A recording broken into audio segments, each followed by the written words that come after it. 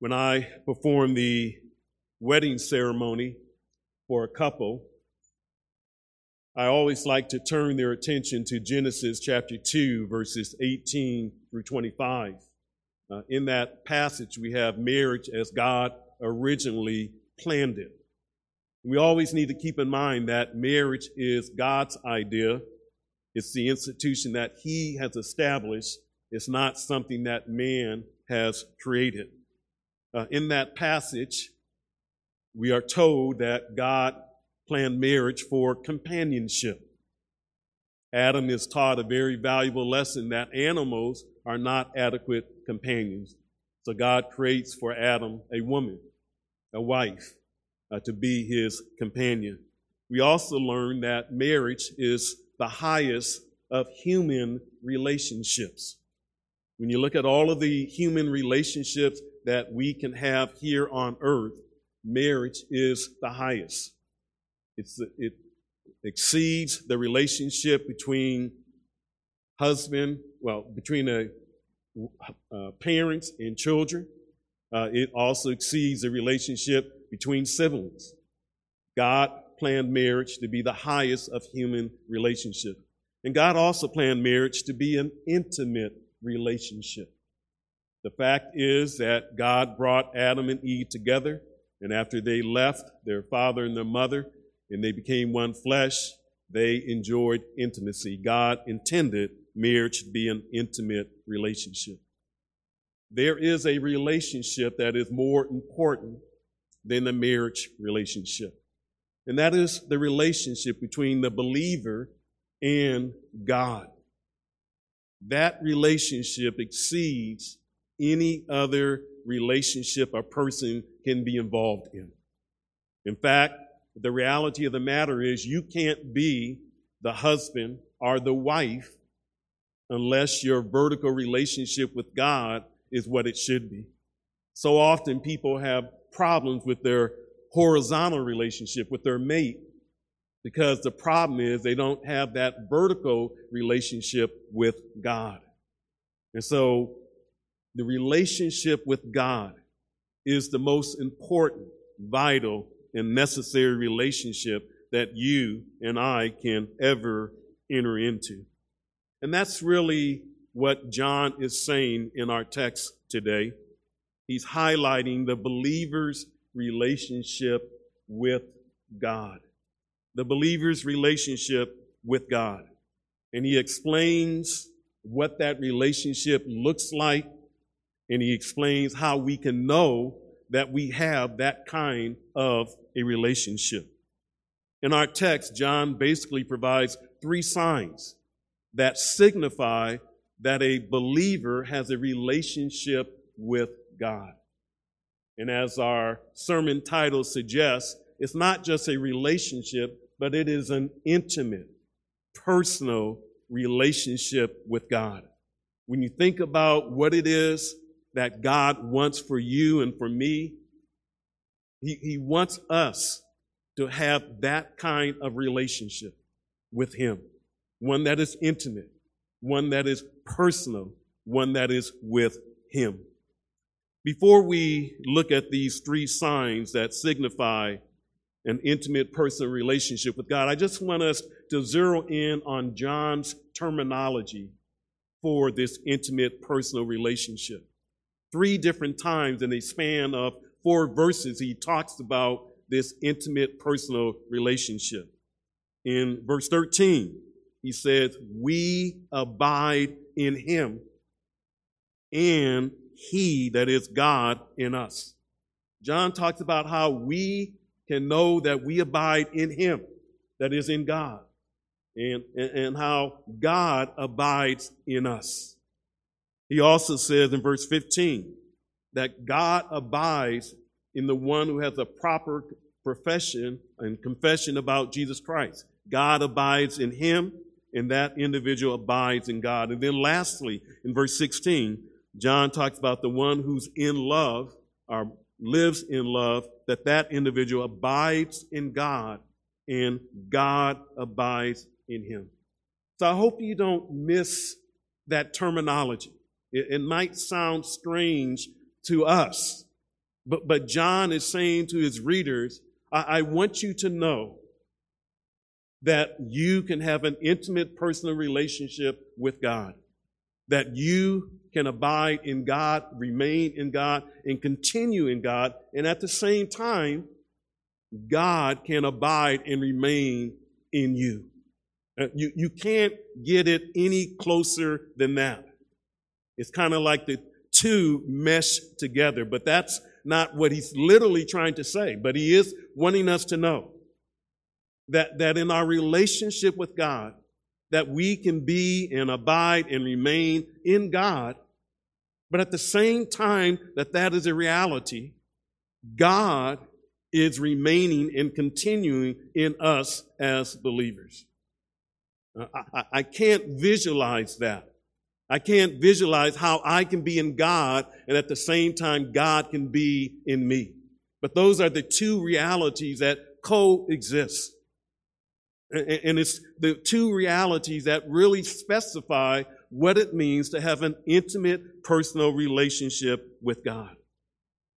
And I want to stress each of those descriptions, a relationship with God. I don't know how excited and how happy and how joyful you are when you hear that as a person, you can have a relationship with God. You and me, puny, finite individuals whose lives are just a vapor. We can have a relationship with the God of heaven and earth. That is mind-boggling that puny Paul Felix can have a relationship with Almighty God. That the God who has always existed from eternity past all the way to eternity future, that this God has made it possible for me, who's just a little blip on the screen, that I can have a relationship with him. But it's not just having a relationship with God, it's a personal relationship. It's personal. It's mano a mano. It's one-on-one. What's being talked about here is not us as a church having a relationship with God, but it's us as individual believers having a relationship with God, a personal relationship. Sometimes we can have a relationship with an individual, but it's not personal. Some of us have relatives and friends. Quote, we have a relationship, but it's not personal. But when it comes to God, the one who created the heavens and the earth, the one who is infinite, he has chosen not just to create us, but he has chosen for us to have a personal relationship with him.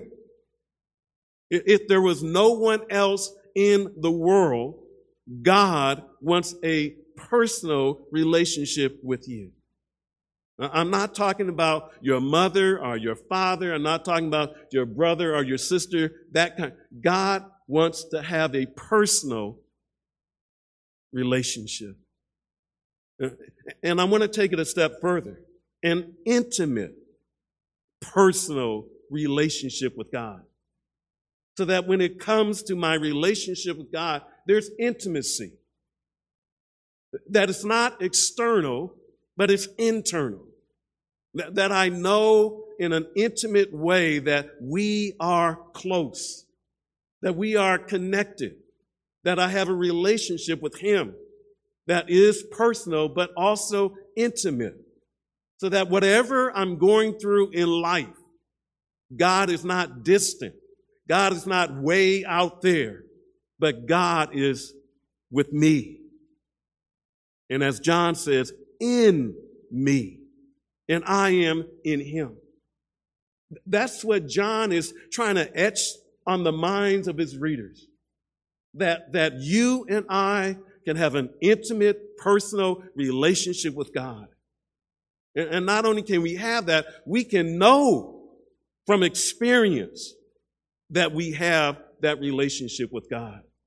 God doesn't want us walking through this world as if he's some distant being, as if he doesn't know our name, as if he doesn't know the details of our life. God wants us to know that as his children, we can have intimacy with him, that we can have a personal relationship with him, so that when I'm having my devotion, when I'm in my car by myself, God can be experienced.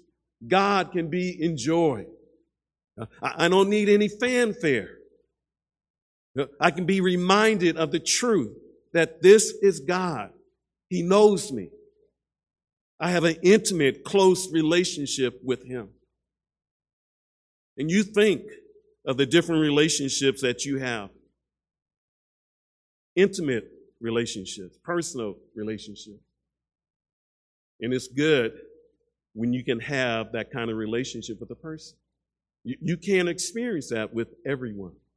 But when it comes to God, God says that you can have an intimate, personal relationship with him.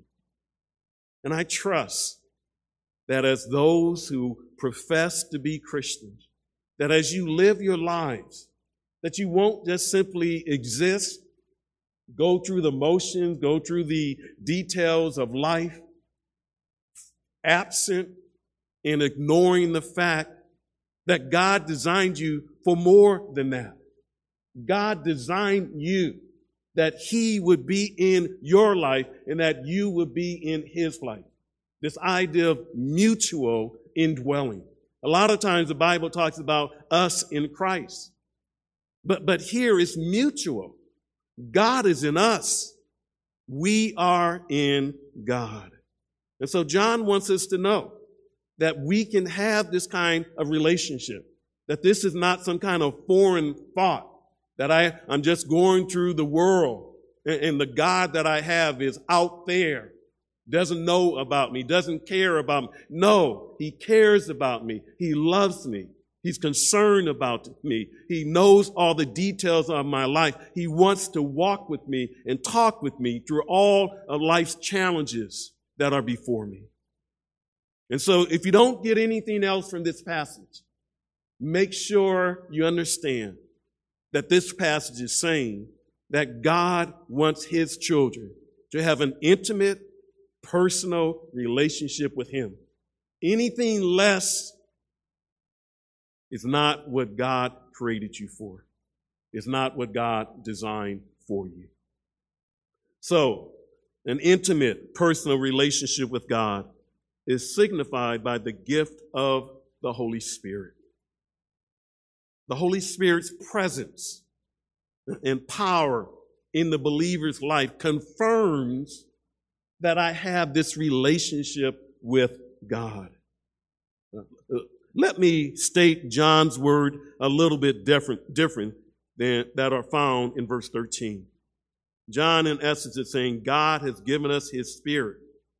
And by this, we can know that we abide in God and God abides in us. How can I know?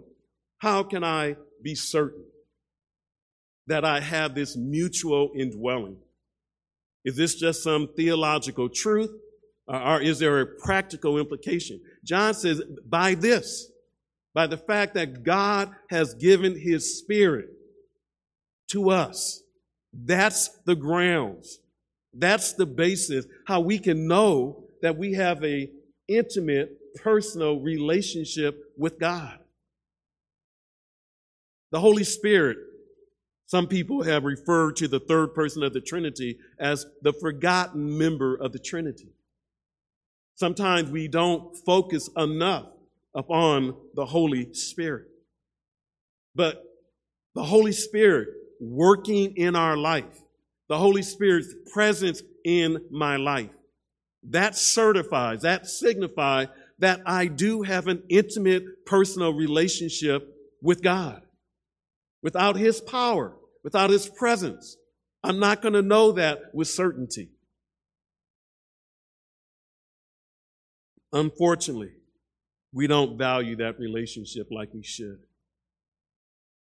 When Jesus was headed toward the cross, in that upper room discourse in John 13 through 17, the Lord Jesus Christ said to his men that he was going to leave them. But he let them know that even though he was going to leave them, that he was going to send them another helper.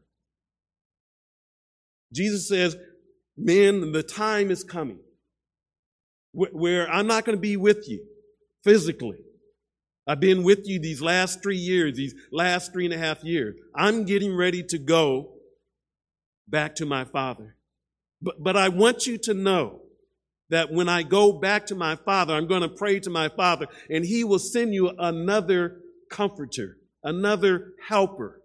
And the idea is that Jesus says, I'm going to send you one who's going to be just like I have been with you. I've been with you these last 3.5 years. You have followed me. You have seen me. I've encouraged you. I've rebuked you. I've taught you. But I'm going. And you physically will not be with me.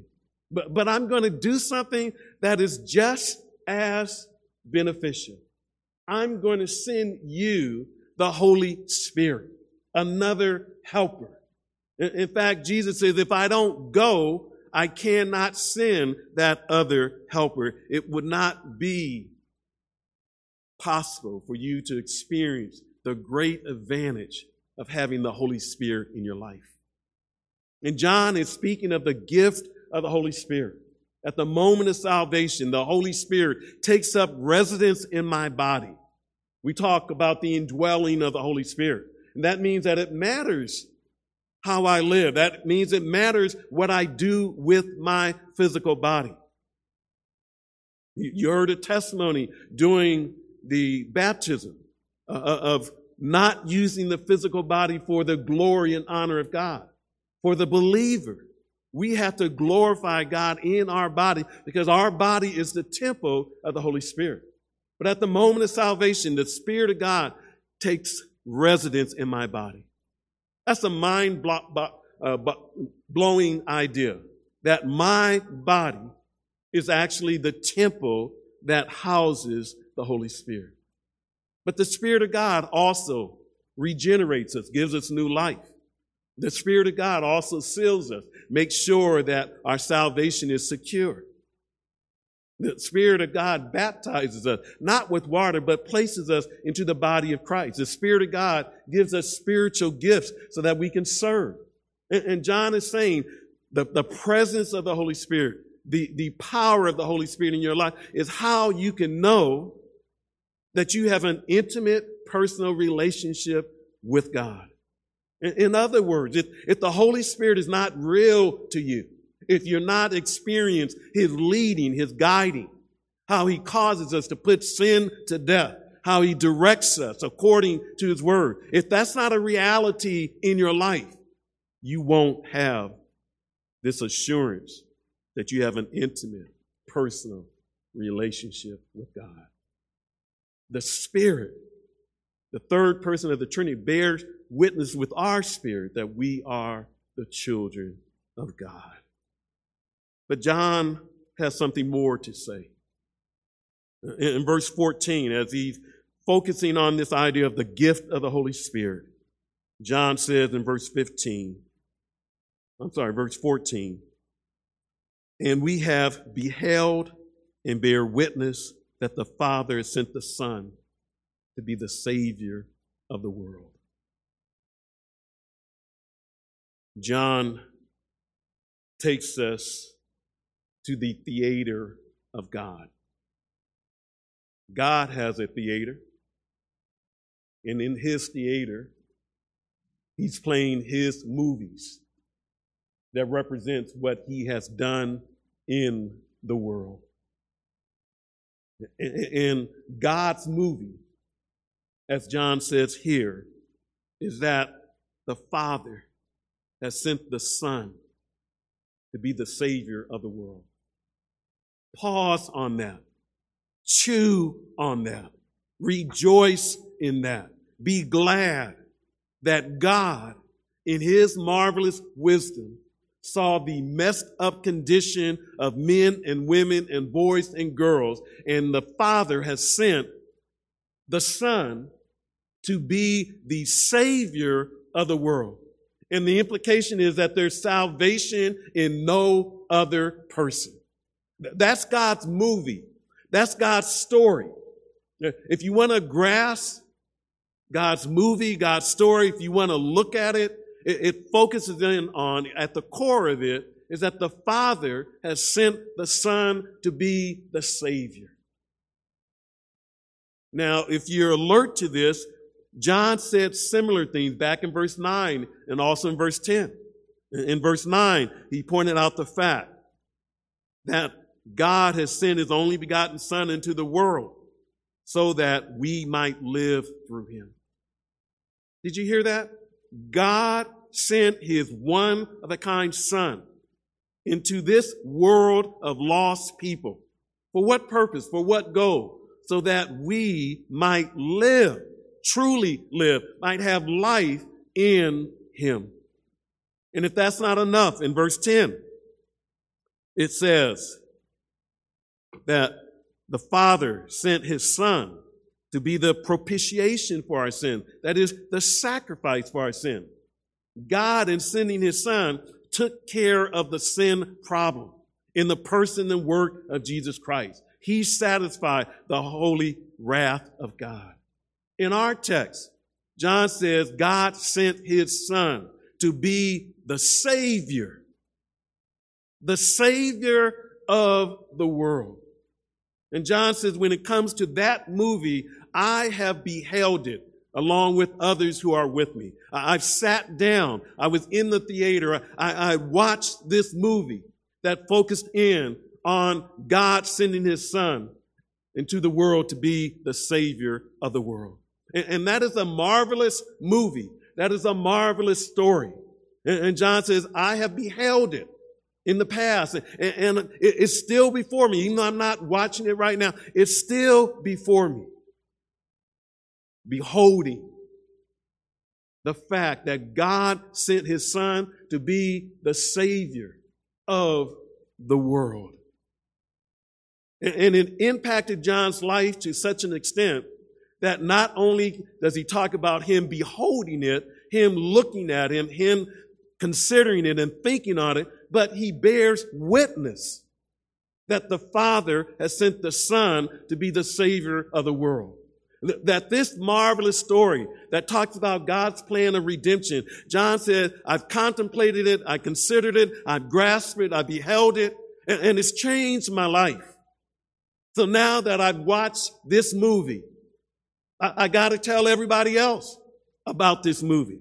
I got to tell everybody else that Jesus is the Savior of the world. That's good news, my friend. In a world where men and women, boys and girls are dead as can be in their trespasses and sins, and they cannot do anything about their spiritual condition, it is good to know there is a Savior, the Savior, the Lord Jesus Christ. When Jesus had that encounter with the woman at the well, the Samaritan woman, she went back and told the fellow Samaritans. And eventually they came to the point, where they said, we believe not on your testimony, but because we have seen and believe that Jesus is the Savior of the world. Do you believe that?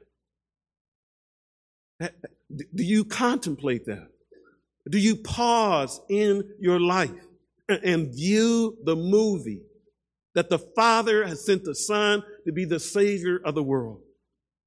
And then do you leave the theater with that movie etched in your mind and you go and bear witness that he is the Savior of the world?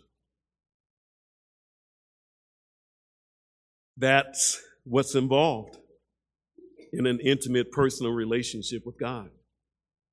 An intimate personal relationship with God is also signified by a proper conviction about Jesus.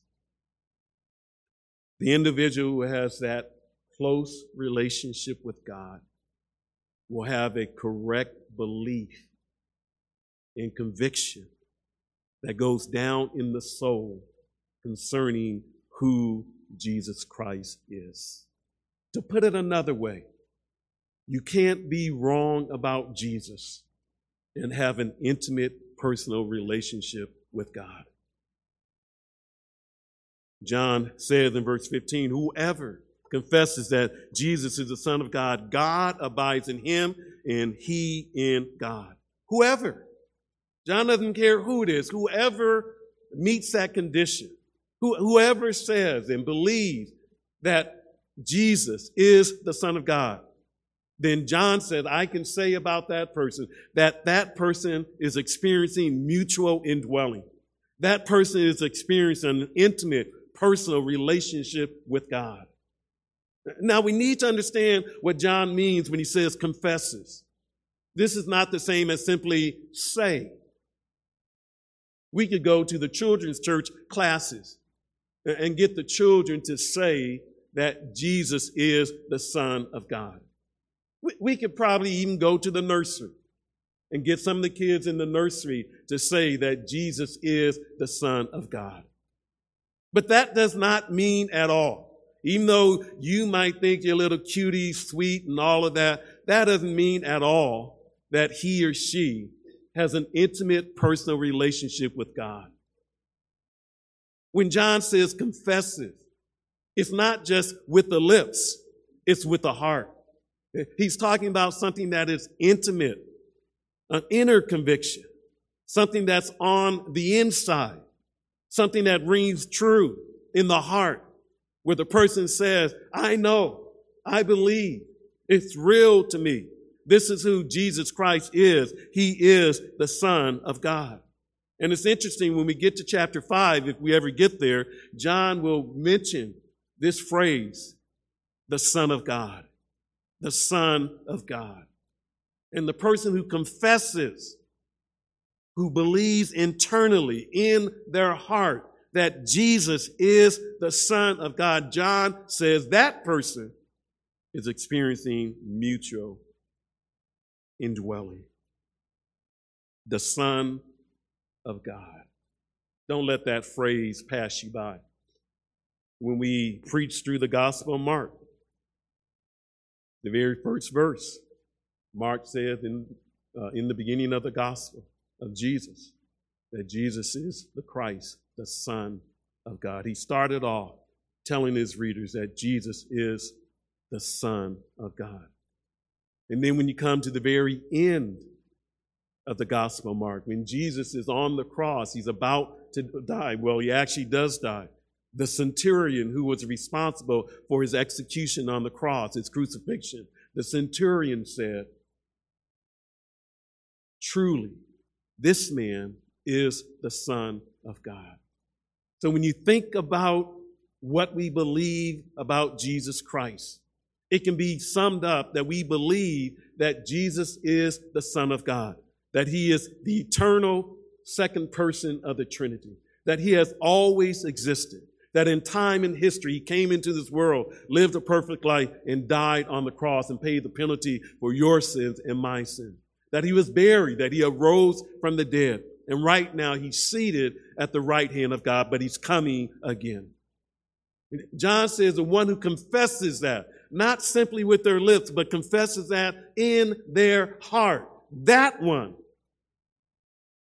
It can be said that God abides in him and he in God.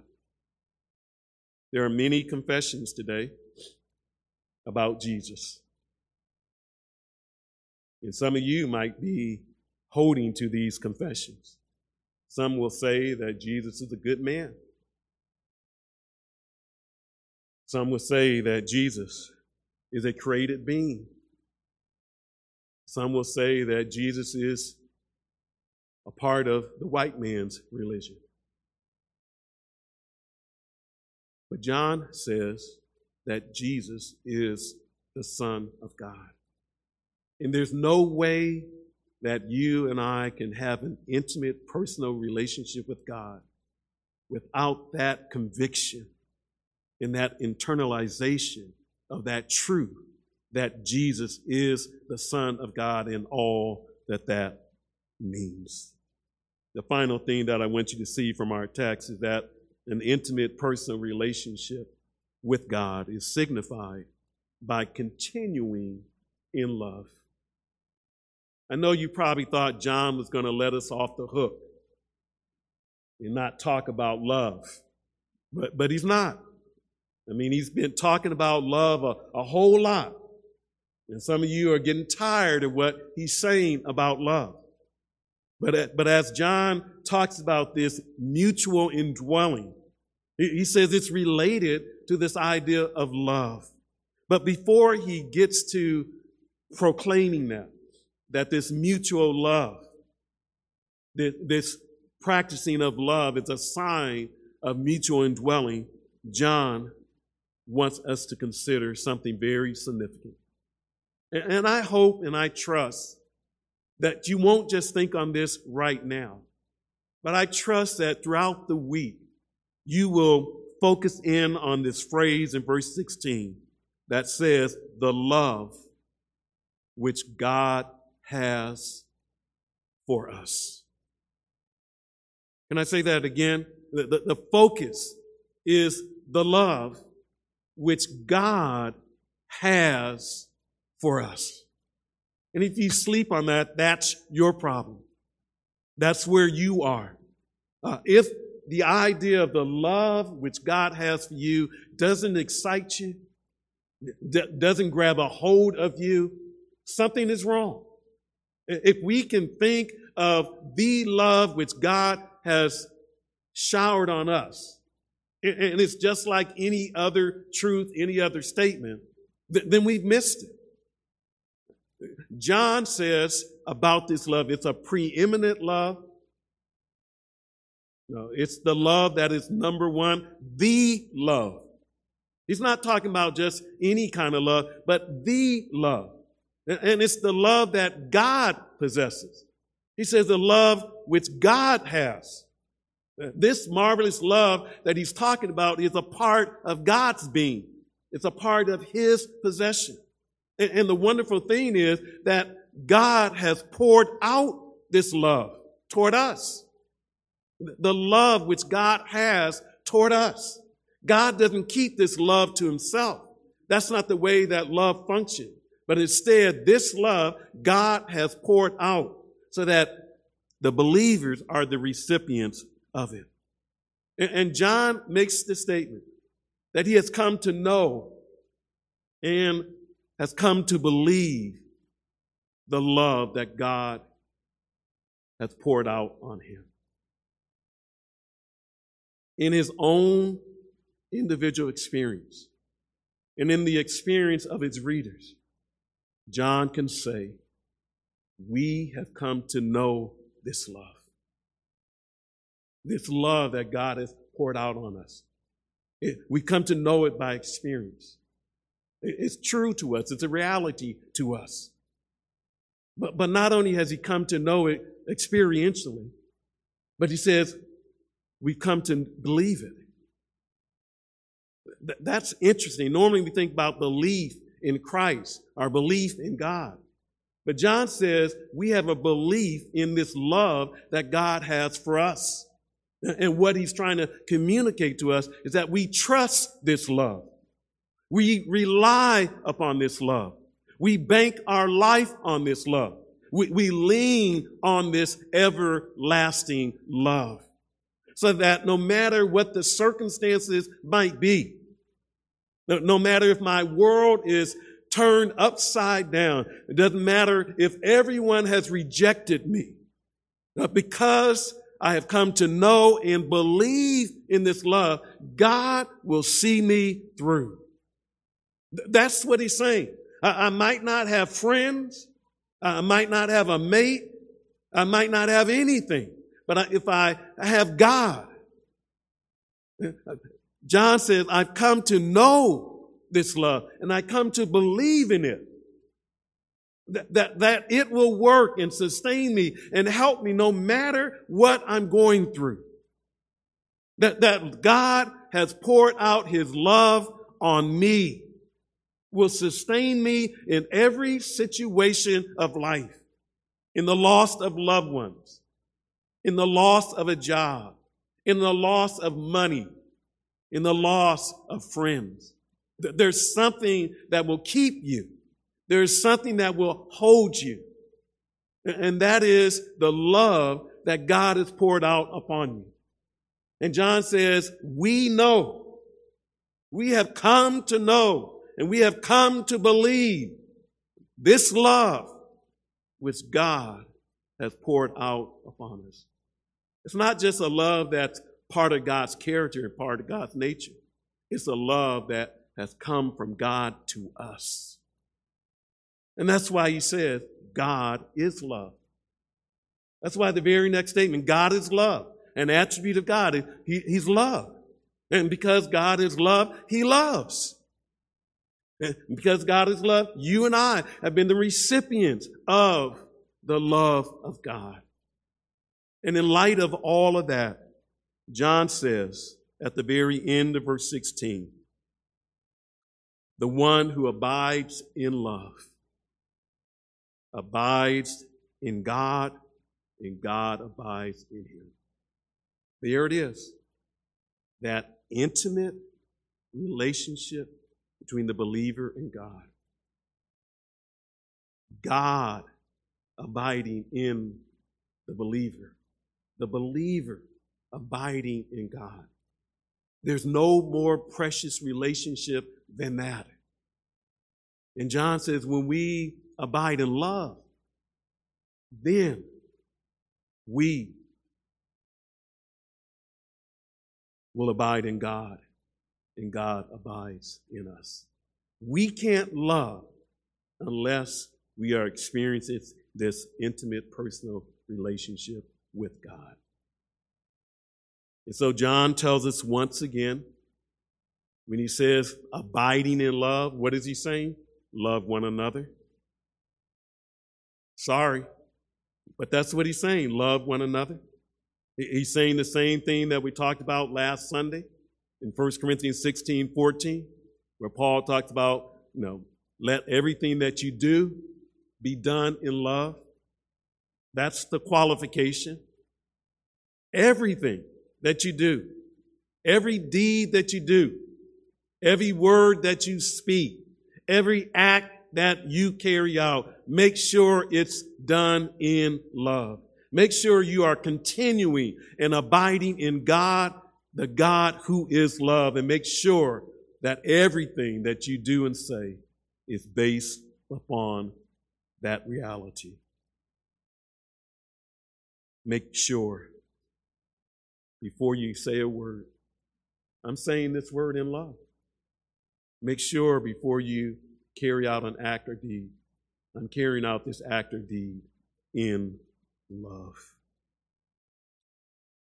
God wants us to have an intimate, personal relationship with him. It's more than just a relationship. It's more than just a personal relationship. He wants us to have an intimate, personal relationship. He wants us to know that he is real, and that he's not just simply the creator, the one who brought the world into existence, but that he is present and works in our lives. An intimate, personal relationship with God is signified by the gift of the Holy Spirit. It's signified by a proper conviction about Jesus. And it's signified by continuing in love. John doesn't really provide us with a to-do list. Go out and do this. John is more concerned about how you can know that your Christianity is what God designed it to be. And what helps us to really grasp this Christianity so that it becomes a part of our life is to meditate on some of these wonderful things that John has said. When is the last time that you've meditated on the gift of the Holy Spirit that God has given to us of his Spirit? When's the last time you sat down in the theater of God and you watched the movie, the Father has sent his Son to be the Savior of the world. When's the last time that you have experienced a knowledge and have a belief concerning the love which God has poured out on us? My friends, God wants you to know that he does love you, that he has poured out his love on us. And as believers, we are to relish that. We are to meditate on that. We are to think about that. And that will deepen our intimate, personal relationship with God. Let's pray together. Dear Heavenly Father, thank you that you're not just simply interested in people having a relationship with you, but you want it to be personal. You want it to be intimate.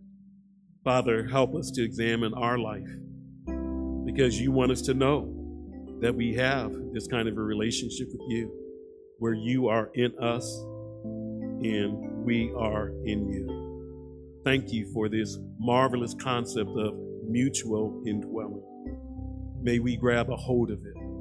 May our life signify that we do have this kind of relationship with you. Thank you